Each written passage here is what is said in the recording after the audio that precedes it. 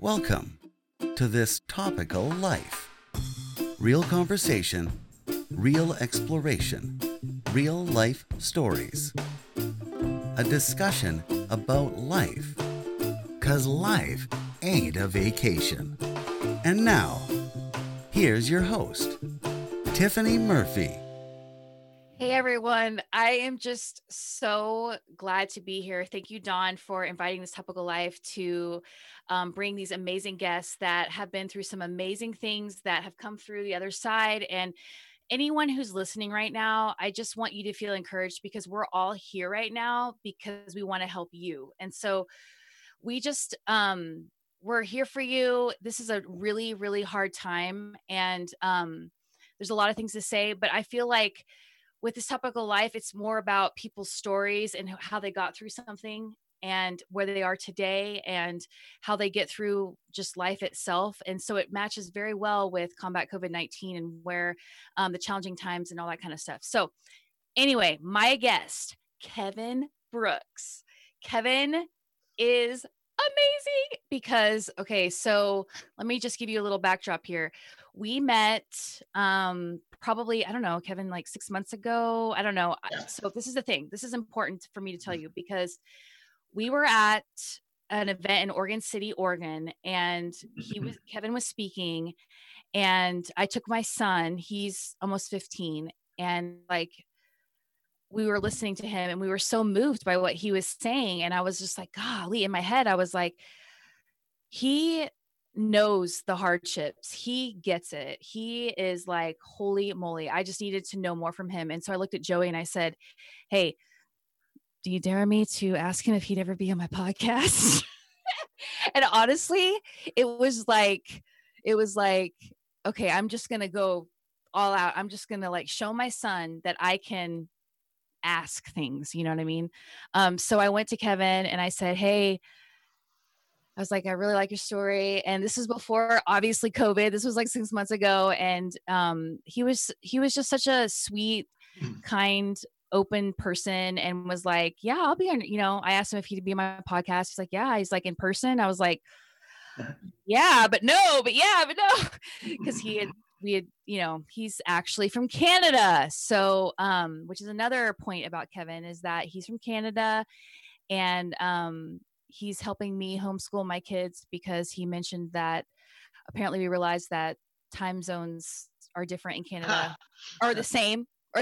So we're taking it to the next level. Anyway, enough about all that. Kevin, let's start from the beginning. Okay. So the beginning, which beginning?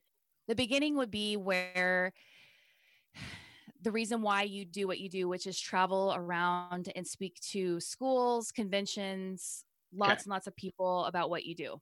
I gotcha. So, it's a tragic beginning to the story. I will put that disclaimer out there. It's tough. And I haven't talked about it in a while being at home. So I mean, I grew up skateboarding, hockey playing, hard partying, rowdy kid. That was my crew of buddies. And it sadly caught up to us one night. A lot of poor decisions, a lot of risk-taking behavior. And my buddies and I were out partying, and I sadly left to party in my vehicle driving and ended the night intoxicated and driving dumb. And sadly, even more sadder, my buddy I'd grown up playing hockey, Brendan, basically got out of a taxi and hopped in with me in the last minute. And we were going to go to another party, and we went off the road. I don't remember any of it. And Brendan died, and I am paralyzed from pretty much the armpits down ever since. And you were how old? I was 21 at the time. Brendan was 20, and it was, I mean, without a doubt, it was the worst event in my life, and it was quite a journey. I mean, I barely survived, was comatose, more or less, drug induced, didn't know I was paralyzed, didn't know my friend had died, didn't know I was in a hospital, was on all these medications, all these tubes, machines, in and out of reality because of all the meds they were giving me. Sure. And eventually, after, I guess, stabilizing because they didn't know if I was going to live, they started weaning me off the medications, and I learned that at first I'd been paralyzed, which I'm just the most active guy, and that invincibility complex that a lot of young people have, which is sure why I was making those dumb choices at night, because nothing bad will ever happen. But then, yeah, learning about my friend, it was horrible. And it was like, it's kind of like you're trapped too, because I couldn't get out of the bed. I couldn't even speak. I had a tube in my throat. You just have to take it. And what do you do with it? And yeah, in the early days, it was really just survival and learning. Like, I had my arms and my hands and my head and my neck and my shoulders, so how to learn to manage a 6 foot tall, 200-pound body with just that. And it was just like baby steps, really, like getting off a breather, and then eating was a thing, like to try to eat solid foods again, because I've been fed through a tube for so long. And getting past that really basic stuff, getting out of intensive care, moving on into a rehabilitation center, which was like how to learn to use a wheelchair, and then everything else, dressing and all that stuff. So all the sort of mundane things you take for granted in life became these huge challenges. And I mean, through a really good support network of family and friends, and I can't get enough thanks and like just appreciation and love to Brendan's family, my friend who passed away, because his parents from day one were like just super supportive and on my side. I mean, I ended up having charges against me. They went to bat for me and kept me to jail. And I said one day I would go around and share the story. And it was really just an idea. I didn't know how to do that. And I was that badass kid in high school too. So for me, just the thought of me going into a school, like I've ran into my teachers from years past who were like, "You're the speaker?" Like, "Oh, like I never knew." I'm like, "Well, yeah, I have the life experience, like, so maybe it's good to come from that side, because I can see both sides." So fortunately, I don't know, everything just seemed to be leading in that direction. I met a man named Rick Hansen, who's a paraplegic from Vancouver, and he's like a motivational speaker. He rolled around the world, like the circumference of the world, years ago in a chair. And he invited me to do an event for his organization. And I did this swim with family and friends. We swam across the lake, and that got a little media attention and got me into my first school. And terrified of public speaking, but definitely had a story and a desire to share it. And just after that first one, the kids dug it. I just got a good rapport with young people. I have still, luckily to this day, but they got it. They're crying, they're hugging me, thanking me. And now it's like probably 18 years later, and I'm doing, I don't even know, I probably did 120 schools last year all over North America. So it's grown much over the years, and I love it. Like it's my favorite thing to be doing. It's tough to share the story, but it's been a learning experience that by sharing the story, it's bringing something positive for something very negative. And it really has helped countless people, like just in so many ways. And it's been a real healer for me too. Sure. I have I think all of us are probably okay. So I think we're kind of like, okay, day that you woke up and realized you were paralyzed. That's where I'm kind of like, wow. In the sense of, first of all, waking up and realizing that, and then his parents, like him being, I believe, like one of your best friends, and not knowing how it would go. And like, can we kind of unpack more how that journey was for you, as far as like the moment you woke up to being paralyzed to realizing you needed to talk to Brennan's parents and all that kind of stuff? Yeah, for sure. I mean, when I learned it, oh man, like, I don't even know, like there's stuff I just learned recently, and I'm not trying to do a plug here or anything, but put out a book, which recently. And in doing that, there was interviews with my mom and family, and some of the stuff my mom said, because I was so like, I hit my head in the crash and I've been on these meds, but just I remember reading my mom's chapter about like Brendan, just when she broke the news, and just bawling our eyes out, and just because he was more like a family friend. He was, he was a year younger than me. So we grew up together playing hockey, right? And that we all had that big bond. But he hung out with like my sister Allison. I have two sisters. They dated. Our parents got along great. Like we were definitely close. Mm-hmm. Me and him didn't necessarily always hang out. Like it was kind of random. We were like, it wasn't random, I guess, but I was the skateboarder, snowboarder. I kind of dropped out of the hockey, and the hockey guys were still doing the hockey thing, and everybody kind of, you got your groups, right? Sure. But definitely we're buddies. And just sadly that night he ended up being in the car, but you had to learn that. And I knew, like, because we'd grown up together, like I know his parents. I remember his little brothers and sisters running around the ice rink playing with my sister, like I know that family. I know the grandparents because they were at every game. And just to think of, first it's like trying to process that your friend died, and you can't even, that's so much to just take in at once. Like it just doesn't feel real. Exactly. And then it was just like then after that, just like it was another like sucker punch, for lack of a better term, just to all to go with his parents, his family, like, oh my, like I've ruined their lives, and just being trapped in that bed and in this broken body. And like I said, I had no voice. I was trached. So I couldn't even really communicate. My mom's trying to read my lips, which she had learned to do pretty good, being a mom, because I hadn't been able to speak in however long. But it was the worst thing. And I just don't, it's kind of weird, like in a situation that, because I was in the hospital and I was still in some ways, like I had infections that I picked up a staph infection, right? So I had these lung infection, all this stuff. So in some ways I wasn't maybe necessarily fighting every day for my life, but I was fighting for survival, something. Yeah. So they just kept you so busy in the hospital and the rehab. There wasn't a lot of time to really focus on that stuff. And then, yeah, I mean, obviously it was there and it came out in different times, like, alone in my room at the end of the night kind of thing. But my mom one day, just once I was out of the 2 months in the hospital, I did the 4 months in the rehabilitation center.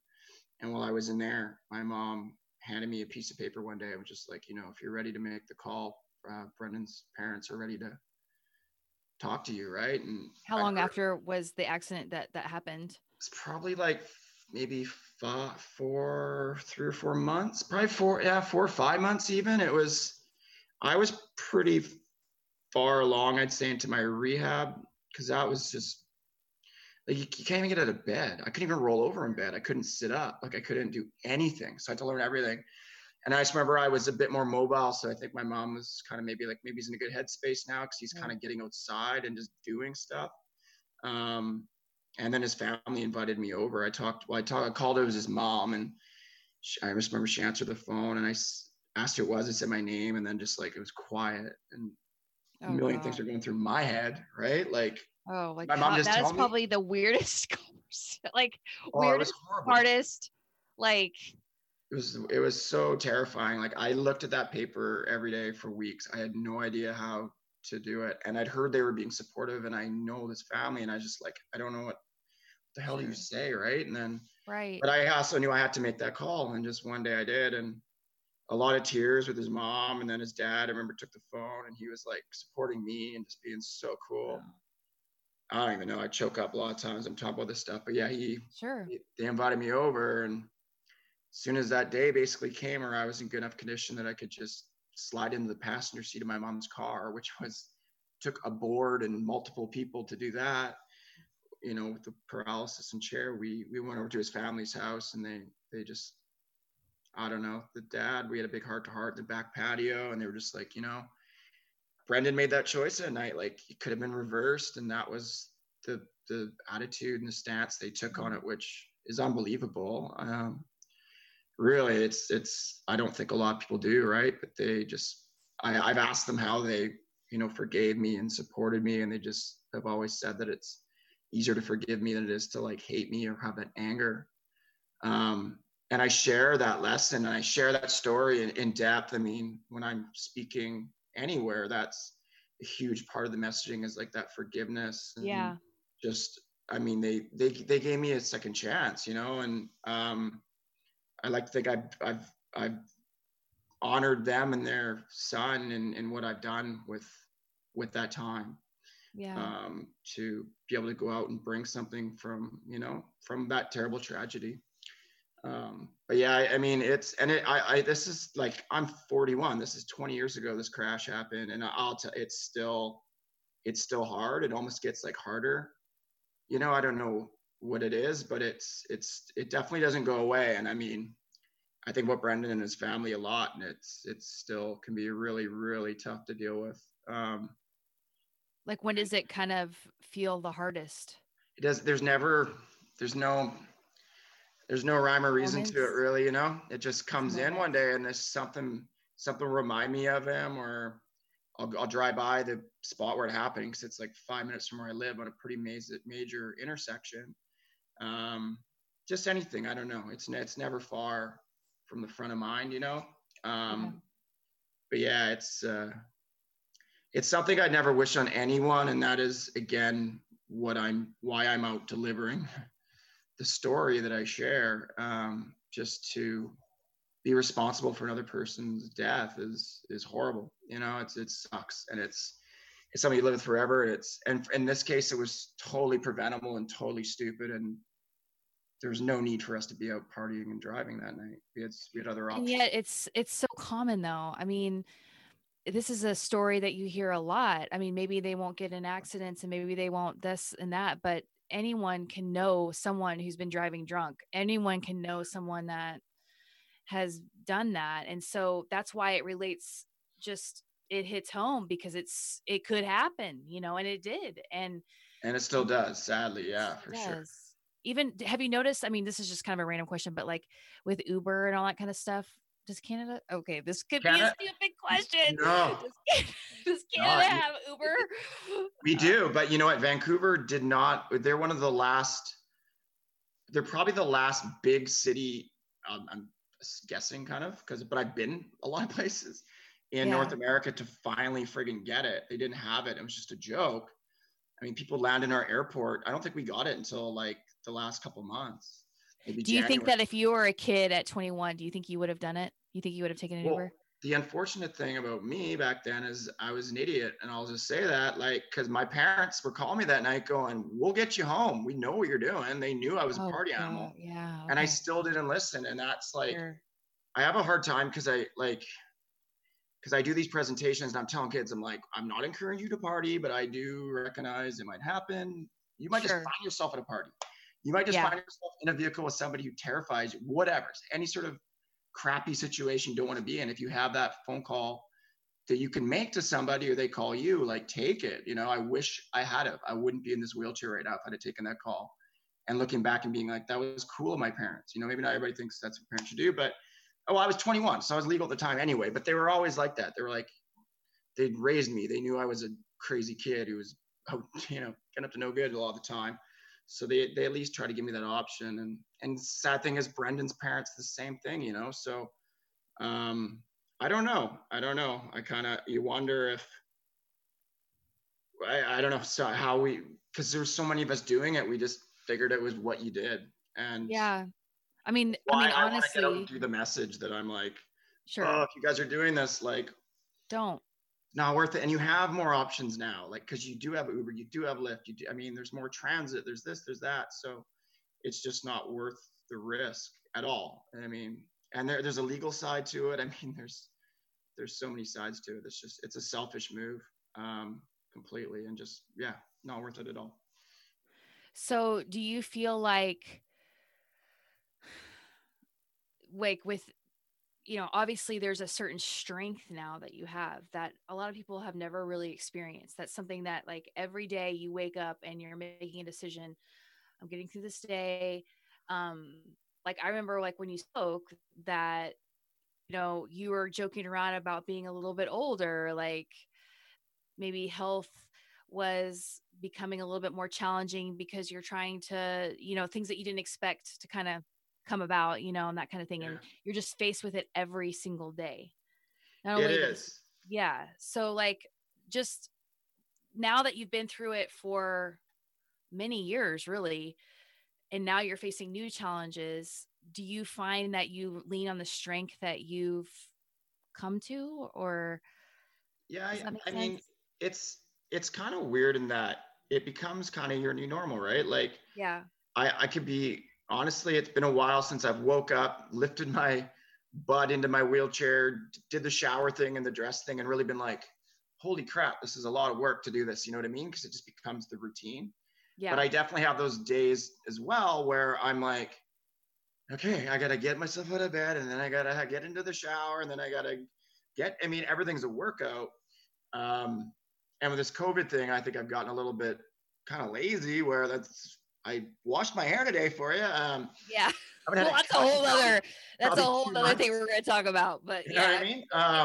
Where we are now. I am wearing pants, even though it gets, I'm not wearing socks, but it's whatever. Okay. Right? Like, it's all good. Yeah, I've gotten to a pretty good routine, I guess, here right now, in that I'm home, and this time of year I'm not normally home. I'm in hotels pretty much every night, flying and traveling because it's a really busy time for speaking. But yeah, there's still days. I mean, and everything I learned, and I think part of sort of my strength and positive mental attitude is just appreciating little things. And like there's always like steps, or like I had to get off the breather before I could eat. You know what I mean? And I had to get off the breather before I could leave intensive care. And then I had to do this before I could do that. And it was like always seeing some form of progress, I guess. Mm-hmm. And just appreciating those things and being appreciative for like what I have versus stressing about what I don't, because I mean, it's a long list. If I really want to go down what I don't have, what I'm not doing, what I used to do, it's just pointless to me, really. It's not going to get me anywhere good. I mean, I have those moments, but I can usually get them out of my mind pretty good. I recognize I'm lucky to be alive and don't really feel it's fair even to get too down on myself. Like just knowing that, I mean, Brendan passed away, you know, so his family has a lot harder than I do. So there is a thing inside me that doesn't, I kind of go, come on, man, like don't feel sorry for yourself. Never unpack that on a psychologist or anything, but I seem to be doing all right. Yeah. But you know, I do, there is, I think there's a form of the guilt that doesn't let me get too down on myself. And it's weird. I mean, it's some sort of balance with all this stuff. And again, going out, and every time I go out, and I even say to like the students, I'm going to say students because I mostly talk in school. But it's like, they've kind of became my counselors in a sense, because every time I'm out telling the story, I'm going through it, I'm working through it, I'm seeing progress, I'm creating art in a sense, and that I'm doing this presentation that ebbs and flows and has humor and sad parts and pauses and stuff. That I love that too. That's become such a passion of mine, just to be like a performer in a sense. It sounds kind of weird, maybe it does, but it's an hour on stage by yourself, microphone in hand. I saw you. You do have to have like. Yeah. You got to do something. Like there's something you got to. There's definitely. You got to have something kind of. Yeah. But yeah, it's all fit together, and I mean, overall, I'm living a great life, I'd say. You know, and I'm doing my best to get through this stuff right now, like everybody else is. Yeah. It definitely poses some challenges being in the wheelchair that maybe people who are upright on their feet don't have. But again, just work through those, you know. And I want to talk more about the COVID and how that relates to what you're going through now. But one question I do have is that, like, I noticed that through our talking and stuff, that a lot of teens and stuff, they do reach out to you, and that you do have a voice for their life, and they come to you for advice. And you've struggled with deep depression, at least what you've said in public, suicide, all those things. And I think as a parent, we want to know what the kids are saying, like, because they're obviously feel comfortable talking to you about it, with seeing what you've gone through and stuff. And I just think that's such a valuable place to stand, because you're like at the front row, basically, of them being very vulnerable with you, you know? Yeah. And I noticed so what are the things, like, either now with COVID or like, just what is the trending theme that you realize with kids? Well, I'll say this first, is that, I mean, I started doing the speaking, and I pretty like soon into doing it, like, cause like I did the school after the fundraiser thing, and another school. And I think it was about that time where I was approached by the Insurance Corporation of British Columbia, where I live, who was like, we have this speaker program and we think you'd be a great fit and whatever. So I was being sponsored by like a traffic safety or insurance company, right? Sure. It was purely a traffic safety message. But I didn't want to just be up there and be like this sad, depressing story, because I would not be able to maintain my sanity. I'm sure if I just was crying and sad every time I did it. Right. So I guess there was always this underlying positivity and message of never giving up and never losing hope. And and I've been doing this a long time, as I was saying, so I've seen things shift more. I've really seen a rise in self-harm, depression, anxiety, suicide in young people. And sadly, it was quite a few years ago now, but I was just kind of getting into the I don't know, a pattern. What's the word am I looking for? I was going to say I just kind of getting my feel for my speaking, getting into a rhythm. Yeah. And I was out of school. I remember my dad was there for like the first time to watch it, which was going to be emotional. And it's like, don't look at your dad, because if I look at my dad, I'll cry and then I'll be done. Right, of course. Crying this whole friggin' presentation. And then my phone rings, and it's like, and it's one of my buddies, and I'm like, he'll make me laugh and try to loosen me up before this. And he tells me that our buddy has killed himself. And I got that friggin' phone call literally like minutes before being handed a mic to do an hour-long, emotional at the best of times, presentation. And I cried my eyes out through the whole talk and talked about my buddy George, who killed himself. I didn't know anything at that point. That was the first suicide I'd ever dealt with. I would definitely I just learned it. So I had not dealt with her even. Sure. But I found as soon as I brought that up or started talking about that man, it just opened the floodgates. And a lot of students who message me are struggling with mental health issues, suicide. It's shocking how many students reach out and they're like, I've had 6 suicide attempts. I've been in and out of, it depends on states where, but in the hospital or on like a lockdown kind of thing. There's a major struggle right now. And when I'm in the thick of things, which is leading up to this whole COVID shutdown deal, I was in Florida basically doing 2 presentations every day. And I was going to be doing that until the middle of June. And in those, I would leave a school, and sometimes on my like social media and stuff, Instagram at Just Wiggle Your Toes, or plug. But I mean, you could go on there though and see. Shameless plug. Yeah, but you can go on there and see like even what the kids write, comments and stuff. Yeah. They write me, and I get a lot of messages. So there's days where, I mean, I think just in the 2 weeks I was in Florida, I counted that I responded to, it was hundreds. I think it was a couple hundred. Oh my gosh. From students. What are they saying? What are they? I'm still stupid because I'm not. I open it. I tell them, I'm like, you guys can write me if you want to write me, and I'll write you back. And I've always kept that promise. That's amazing. Okay, let's just take a pause and say thank you for that, because as a parent, we need that. Like, thank you for doing that. I'm happy to do it. It's like I'm 41. Like I could be a teenager's dad, in a sense, in the age. But they still kind of see me as a peer, not a parent, which is cool Sure. too. And they will tell me anything, they do. And I mean, there's times, well, even in Florida, where I contacted, like, there was the sheriff's department was coming out every talk, and I contacted the sheriff. And it's like, this kid's talking about self-harm and suicide. And they ended up sending us a wellness check out to this kid's house and putting them into a hospital for, I'm not sure, I don't know how it ended, but for that night for sure, and to be watched over because she was showing signs that she might kill herself. And it's like, it's crazy. Like but I'm just I'm happy to be that guy that the kids trust enough to relate enough to, to reach out. And if I'm unloading a lot of them, so it's fair for them to unload anything on me and just to at least write them back and say, hey, thanks, or give them some advice. You are showing up on their turf in a sense. And they don't know what the hell they're walking into. Yeah. Most of the time, either they're like, whoa, we thought this was going to be a drinking driving presentation. You got into suicide and this and that. Oh, my son, I mean, he was there. He saw it and he was just like, wow, like, he's 14, almost 15, and he's not driving yet, but these are the kind of things that, I mean, I remember when I was in high school, the difference between the 90s and now, I would say is that I remember going to a high school and they had like a car that had been completely demolished by Yeah. someone who'd been drinking and driving. And they basically just showed up everyone at the stadium and was like, this is why you don't drink and drive.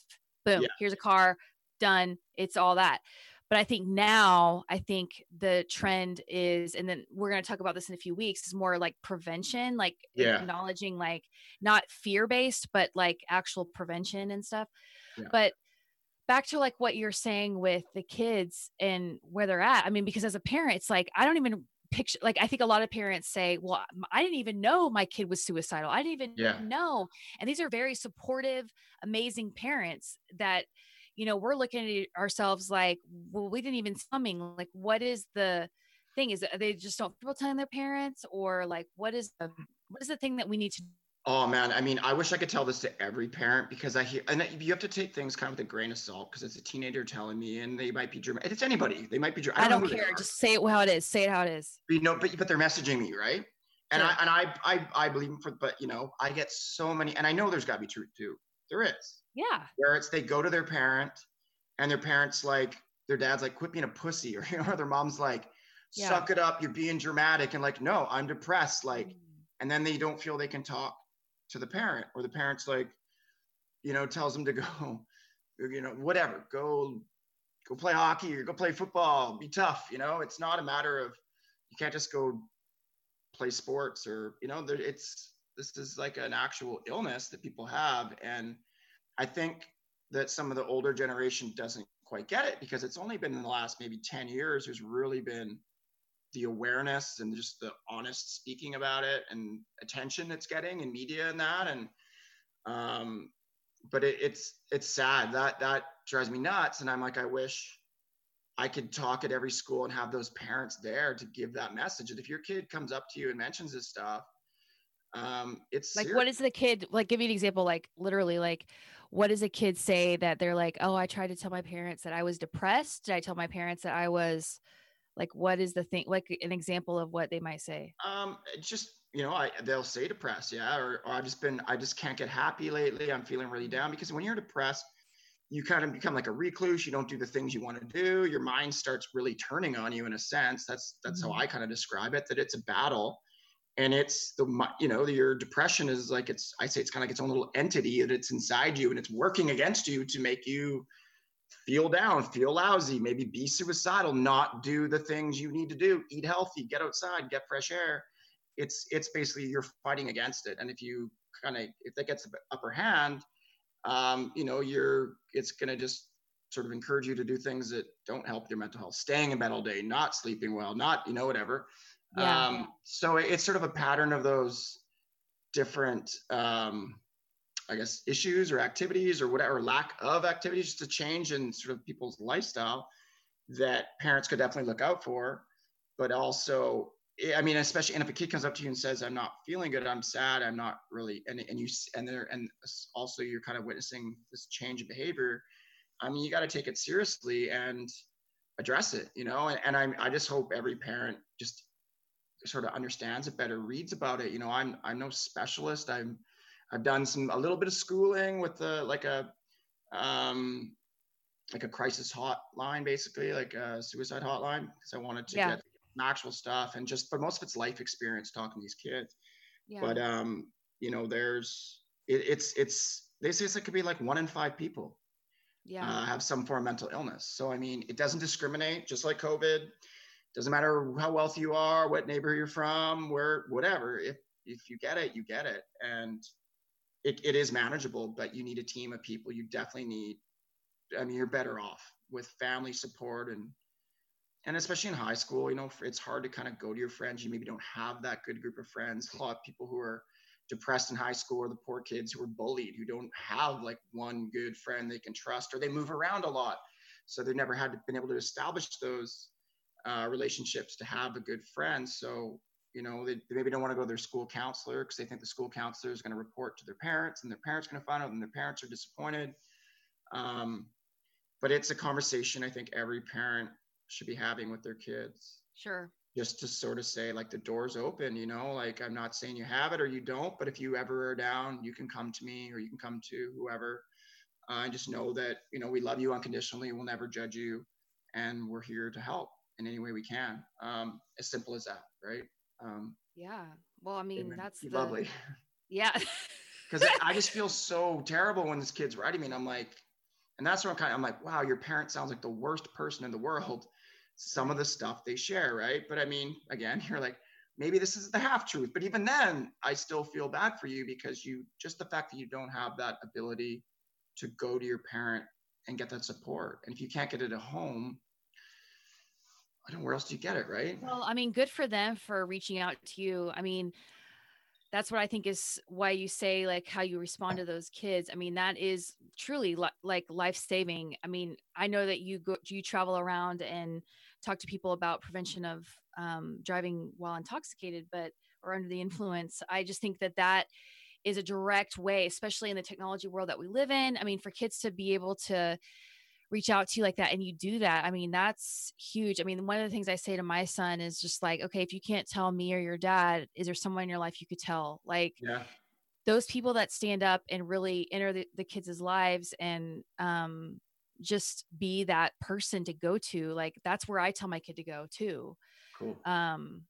Just because I know, I mean, like, even, well, I mean, I'm not going to say it on the whole world, but even today I was just talking to my son and I was just like, so, you know, like, there's just some things you don't want to talk about. He's like, well, I don't, you know, at the lunch table, like, goodness knows, I mean, this was like 2 weeks ago when there was a lunch table to go to. We're in COVID now, but just like, he's like, yeah, it might have been a little inappropriate. And I'm like, well, describe inappropriate. He's like, like he's going to be really excited you're sharing this story. By the way, he might not come to you ever again. You might just want to stop it there.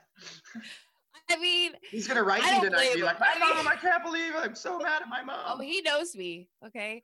Yeah. He knows that I'm in here right now talking to you about God knows what, but he's, you know, it's just, if there's someone that you can't talk to, that's not me or your dad, please, who is that person, and name them, please. So, and I won't ask them. So I think that's really cool, you know, and I like, I think that's great advice too, to put out there to any parent. To say pat on my back. Okay. Pat on my back.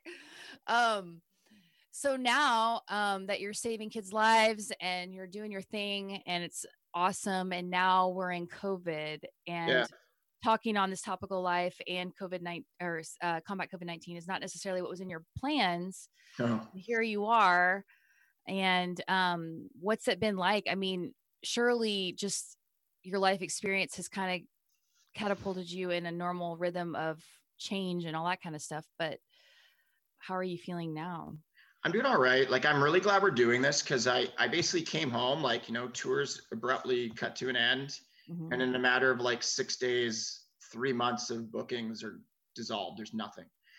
And it's kind of like, all right, there's a bit of panic. I mean, that's what I do for a living as a speaker too. Like, I'm like, kid, I have no source of income for at least 6 months now. This is my favorite time of year. Like, I love being out traveling and speaking. So my mental health, how am I going to cope with this? This is going to be really friggin' challenging. And it's about, well, it's 3 weeks now that I've been home. 3 weeks yesterday, I got home from Florida, and I've barely been out of the house. I barely had any visitors. I started to do these Zoom things and stuff like that. I've found that I haven't been a lot, like, I basically have like kind of my two worlds in a sense too, where well, of course, whatever. I have like my Facebook for students. I have my Instagram, at Just Wiggle Your Toes, plug again. But I do comedy, like I do comedy as well. So I'm in a wheelchair, so I'm not really a stand-up comic, but I do go on stage, tell comedy. That's kind of where my humor lies. So that right there is kind of tells you why I don't mix those two worlds all the time. So you're trying to be very serious about this story of being paralyzed, but my humor is very dark, and it always I was gonna say, I mean, it takes a dark sense of humor, which it's helped me get through this too. Yeah, so I was gonna say the last 3 weeks, my brain has been in like writing jokes mode, which has been good. So I've kind of been creativity, talking to those people in that world, which is punk rockers from all over the world, and like a punk rock club I'm in, and comedians, and telling dirty jokes and inappropriate jokes and just laughing amongst ourselves in this craziness, because it's kind of like, what else do you do, right? Yeah. But I'm glad we're doing this today because I feel I kind of shut that part of my brain off in a sense of like doing the speaking, getting the positive messaging out there. And I'm hoping after today, like this vibe stays, and I'm going to do some more posts and stuff like that, just to welcome students to start reaching out, because some have, but just remind them that, you know, if they're struggling right now, I think it's at that point where it's 2-3 weeks for people. Like, Yeah. I'm starting It to go a little hits. stir crazy, you know, Yeah. like it's, how do you stay positive? What do you do to just whatever to get through the day and, like, you know, and be ready for another one tomorrow? I definitely find it's a day by day thing. And Well, that's kind of how you live your life too. That's why I feel like yeah, it with your definitely is. routine, you know, you have a routine and you have a way of getting through your day, and even the every little step you do is a step, you know. And so for a kid, I mean, even for myself, I mean, you actually came across my mind. Actually, I was just like, just in my day, just like, yeah, I mean, this is, every moment counts. Every moment that you do counts, and it's going towards a step. It's going towards a, you know, that's why I find what you do is so motivating in a lot of ways. And probably for kids, you know, they see through truth. They know truth, and they see. Kids are not given enough credit, you know. Sure. And Absolutely. that's why I think they really respond to me, because I actually listen to them and speak with them, Honest. not at them. You know what I mean? Mhm. Yeah, and be genuine, right? But I don't think people give enough credit. They've been around. They've figured things out a bit. They've got more to learn, right? But they I don't know. They blow my mind. Some of the stuff they're doing too. They do some really positive, great things too, right? Changing the world. Yeah.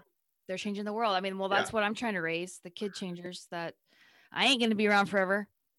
You know, like they're the ones hopefully going on, you know. I mean, Try not to leave this world in so much of a mess for them, us, right? well, I just say it's like this whole COVID thing. It's like, you know, there's a resilience that I feel like my kids need.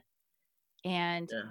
it's hard for me, honestly. It's challenging for me to step back and be like, yeah, you're sad, man. Like, I'm just going to step out, you know, and let you be sad, you know, not fix it. Yeah. And that kind of thing, you know. And I think that's good. Like, I've of the mind that, you know, feelings are there for a reason, and if you're down, you got to be down, right? Yeah. Like, be sad, cry it out. I freaking had a little cry the other day, like, whatever, like, you got tears for a reason, let them fall, they want to fall, right? Like, just, it's happening. And to embrace that, it's part of the journey. There's ups, there's downs, there's roller coaster. I mean, life is just like, it's a balance, the way I see it. Like, you know, you could be having just the most amazing fortune, luck, and then all of a sudden everything goes sideways and everything's crap for a while. But you know what? It always kind of goes back to good at some point. Like, it's just, Yeah. it ebbs and flows. It's the balance.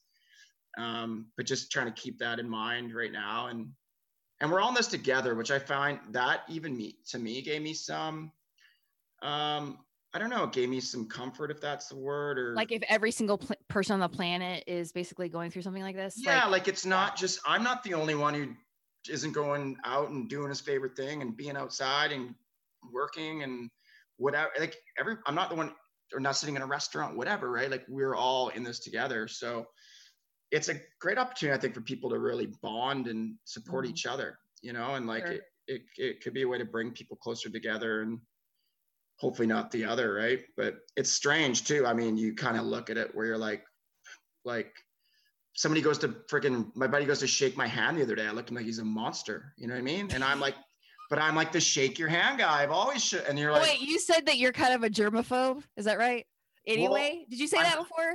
I'm conscious. I told you that when we chatted the other day. Like, I'm just really conscious because I'm rolling around. So I'm right. That's right. You have a freaking wheelchair. There are germs on the wheelchair. Yes, wheelchairs down here. Well, that's good. Oh, you're wearing pants. Hey guys. Good thing. First time. No. First time. I'm wearing jeans. I'm glad I didn't. Yeah, I'm glad I remember. Dressed up today. Yeah.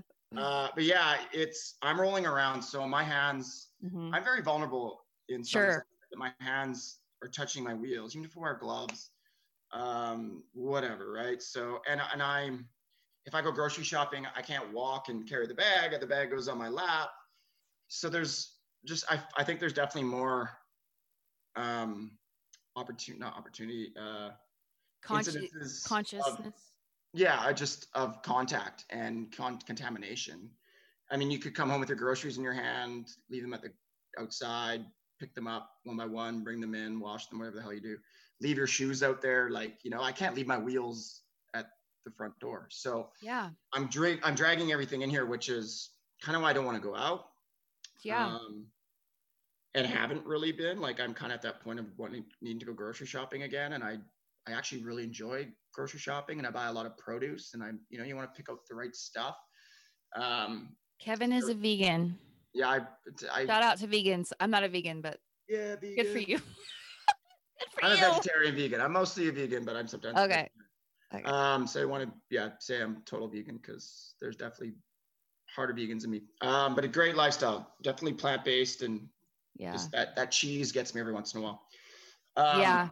Cheese. When they get that vegan cheese down, that it really, or if I actually had somewhere like Sizzle Pie, which you have in Oregon, where I could order. Wait, Sizzle Pie. What's that? It's a pizza place in Portland. Oh, I think they might have one further down too. Maybe Eugene or something, but they have amazing vegan pizza. Okay, good to know. I won't. They have regular pizza too, and they also play awesome heavy metal, which is. So that's the other thing too, is you're a punk rocker, and I think that's another reason why the kids, you kind of have this theme about, you got tats and all this cool, tattoos and a mullet, and you can just, it's all you need, kids. Yeah, you rock it. You have the whole theme, but you actually live it though too, which is cool. Which again, that's why kids see the real deal. Music is definitely a passion of yours and stuff, which is, I think, for sure.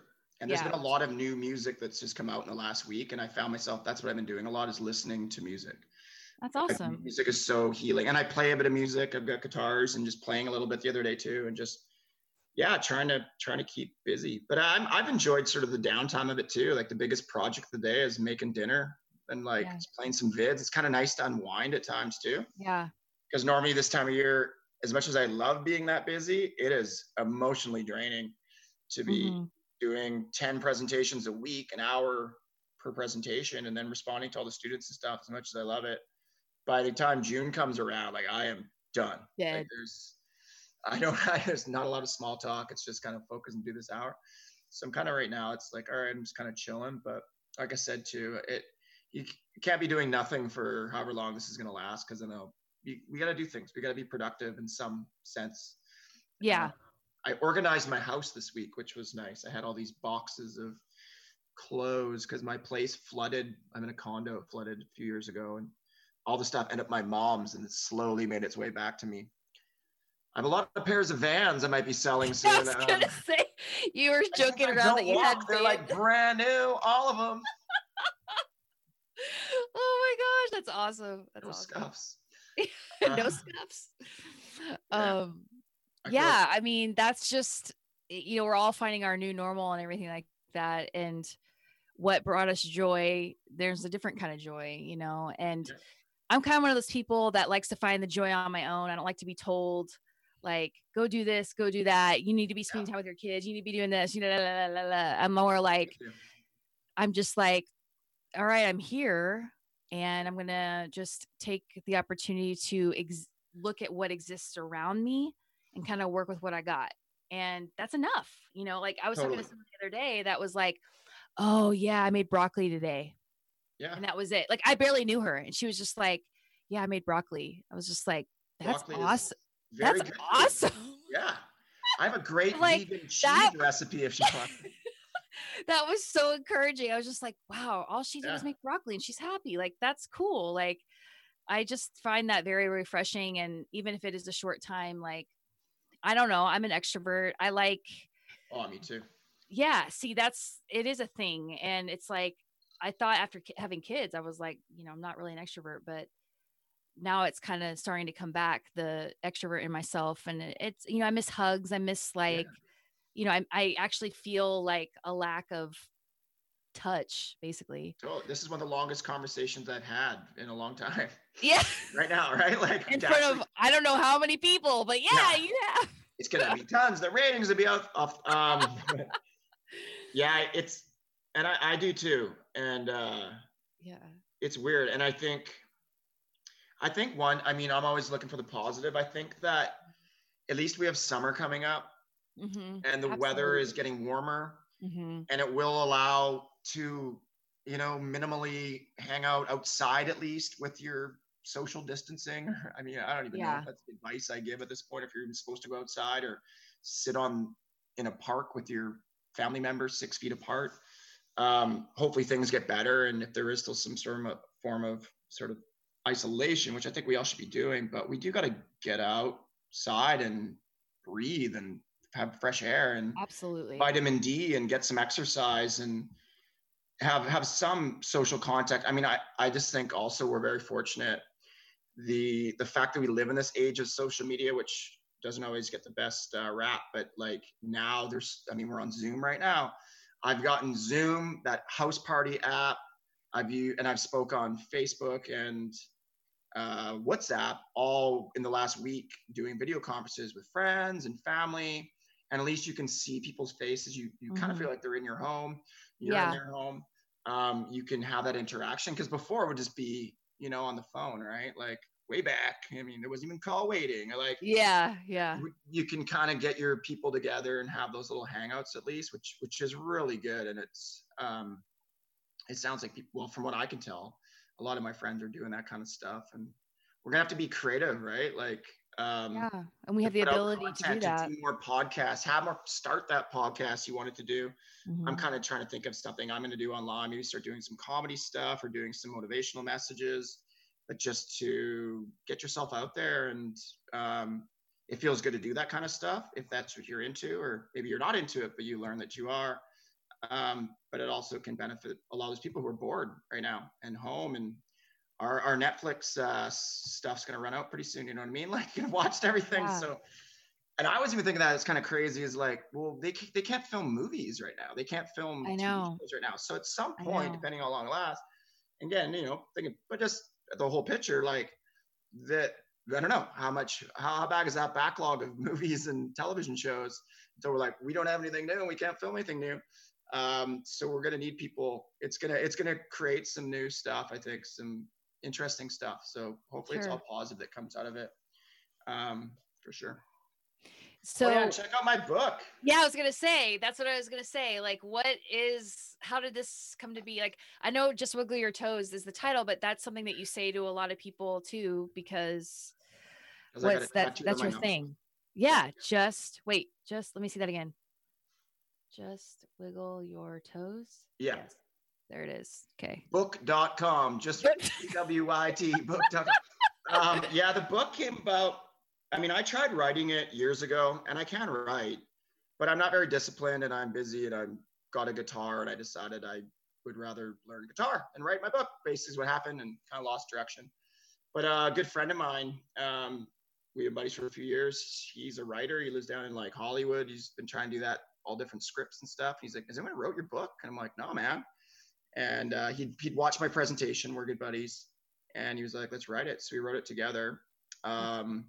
So is it like a memoir, or is it more? It's, you know what, we being rock and rollers, we kind of had an idea of doing it like it's different interviews in a sense. So, so like the first chapter is me, and I think the second one might be too. And then it's like my mom's take on things, and it's my sister Allison's, and it's two of my best buddies. And I think the thing that I love the most about this book, and when I was in schools, I was leaving one at every school and signing it and leaving it in the counseling department and telling the students about it. Is that there's two students who would see me in their school at some point, and these quite a few years ago actually, who are now like in their mid-20s, and at that time they were self-harming, they were suicidal, they were depressed, they hadn't really gone to anyone about it, and for whatever it was, they saw my talk, it lit something in them, they reached out to me, I encouraged them to get help. I don't want to take credit, I'm not trying to do that, but their stories are so freaking powerful and so real and so raw. And it's talking about their journey from basically being in this really dark spot of wanting to kill. The one girl was going to kill herself that afternoon, basically, when she got from school. And then how they got to where they are now. And it's almost like a guide, like for people who are young, dealing with mental health stuff, depression, whatever, how to like get through it. So yeah, I'm really happy about it. I haven't really been plugging it or anything like that. until today. Well, and that's what you're supposed to be doing. Yeah, but I was excited to have it out. I mean, it can reach a lot more people. It's a pretty quick read.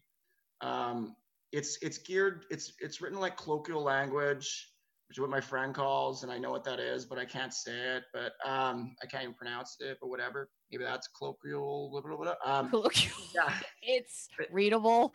Yeah, it's just written like just the way I talk, basically. Okay. Yeah. So it's written for kind of a younger audience, but so far it's been a lot of adults, and a lot of my friends who I'm kind of surprised are like, man, I really needed that.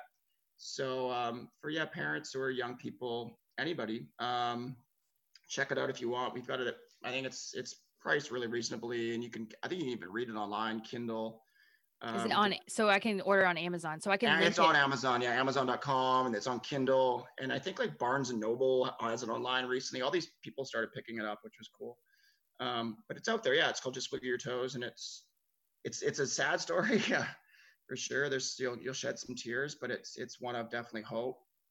And I think also, I mean, it's just how one person's decision can affect so many.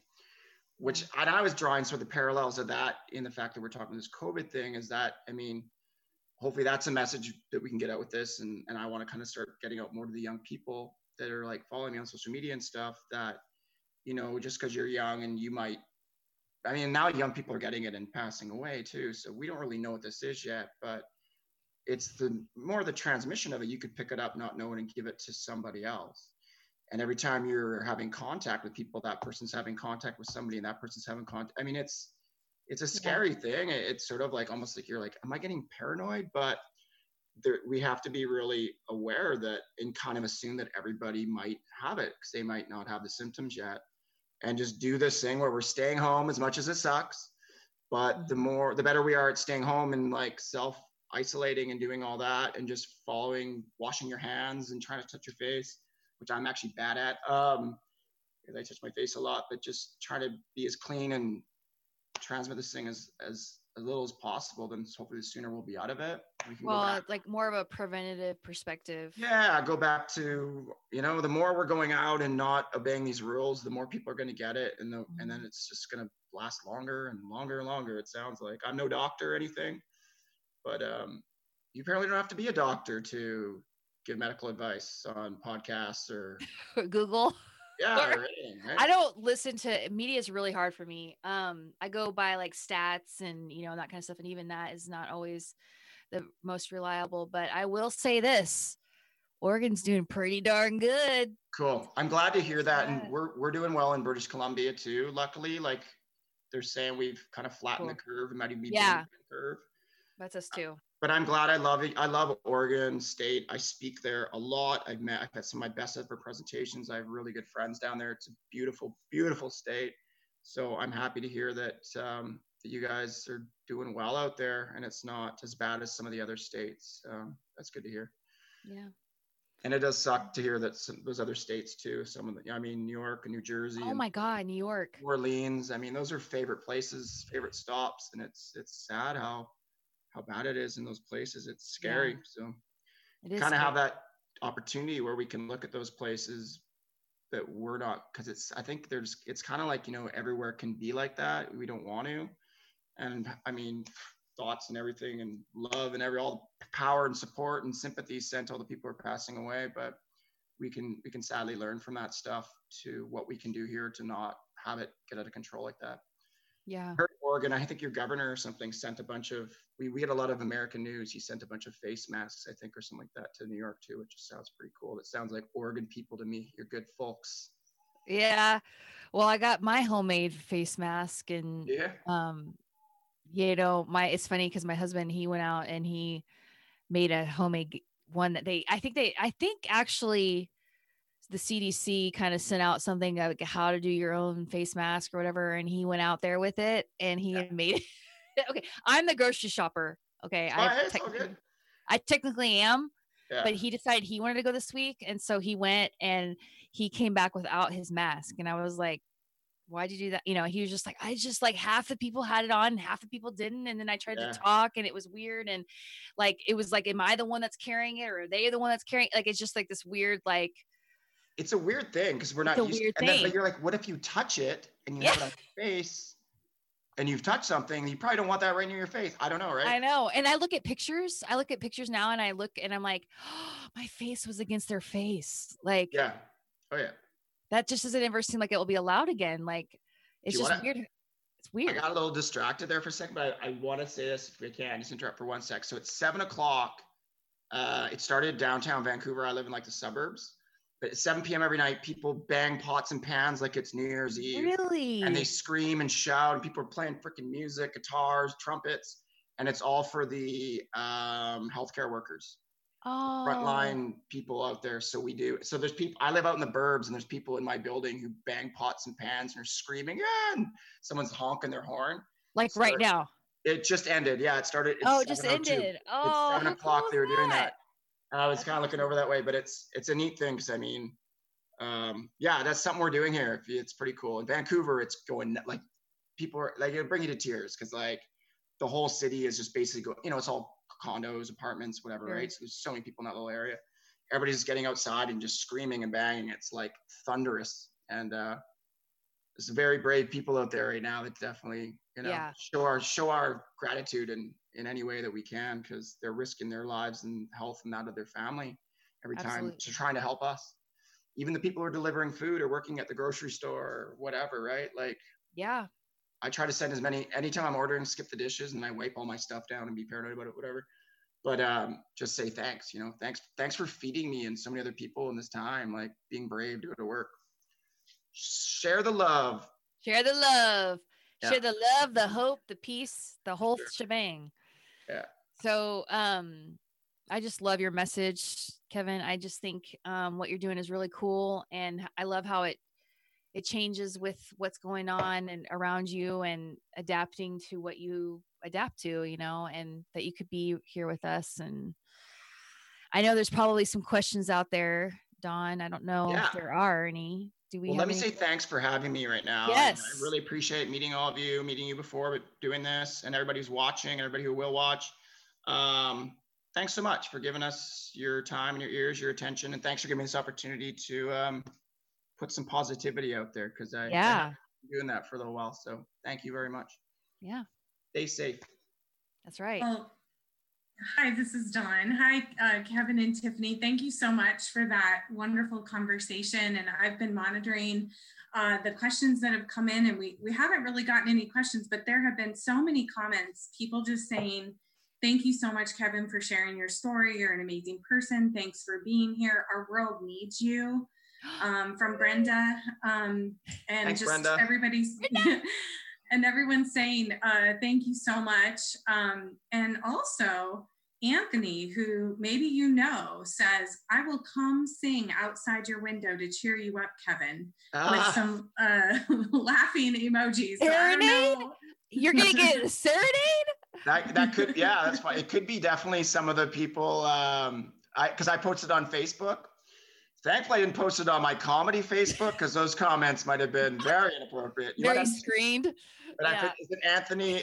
If it's Anthony DeQuino, I've known that guy all my life. He's a good dude, man. So what's up, Ant? Thanks, buddy. Oh, that's awesome. But yeah, it's cool. But just so everybody knows, I'm doing well. Like I'm okay. Just keep getting through. And I thank everybody for the support. Yeah, I love doing. I'm glad to be alive, and I'm happy that I can help people. It's the best feeling in the world, really. So thank you for your support of me. Yeah. And Kevin, I was actually thinking maybe we could team up again if you're up for it and do something focused to youth. Yeah, I'd love to. Yeah. So let's talk about that some more. But in the meanwhile, I just wanted to thank everyone for joining us for our very first Combat COVID-19 Community Support live event. We've got live events all week, so please check out the schedule on Facebook. You can also follow us on our YouTube channel. Our next event is tomorrow at noon. And a big shout out to our virtual event production partner, Hand in Hand Productions. Thank you, Matt. And thank you again to Kevin and Tiffany and everybody. Have a wonderful evening. Thanks, everybody. Hey. You've been listening to This Topical Life with Tiffany Murphy. Available through Podbean, iTunes, and Google Play. Look for us on Instagram and Facebook. Donations to help support This Topical Life can be made through Patreon at patreon.com/thisTopicalLife. Likes and comments are always appreciated. And don't forget to subscribe so you don't miss an episode. We'll see you next time for more real conversation, real exploration, real life stories on This Topical Life, 'cause life ain't a vacation.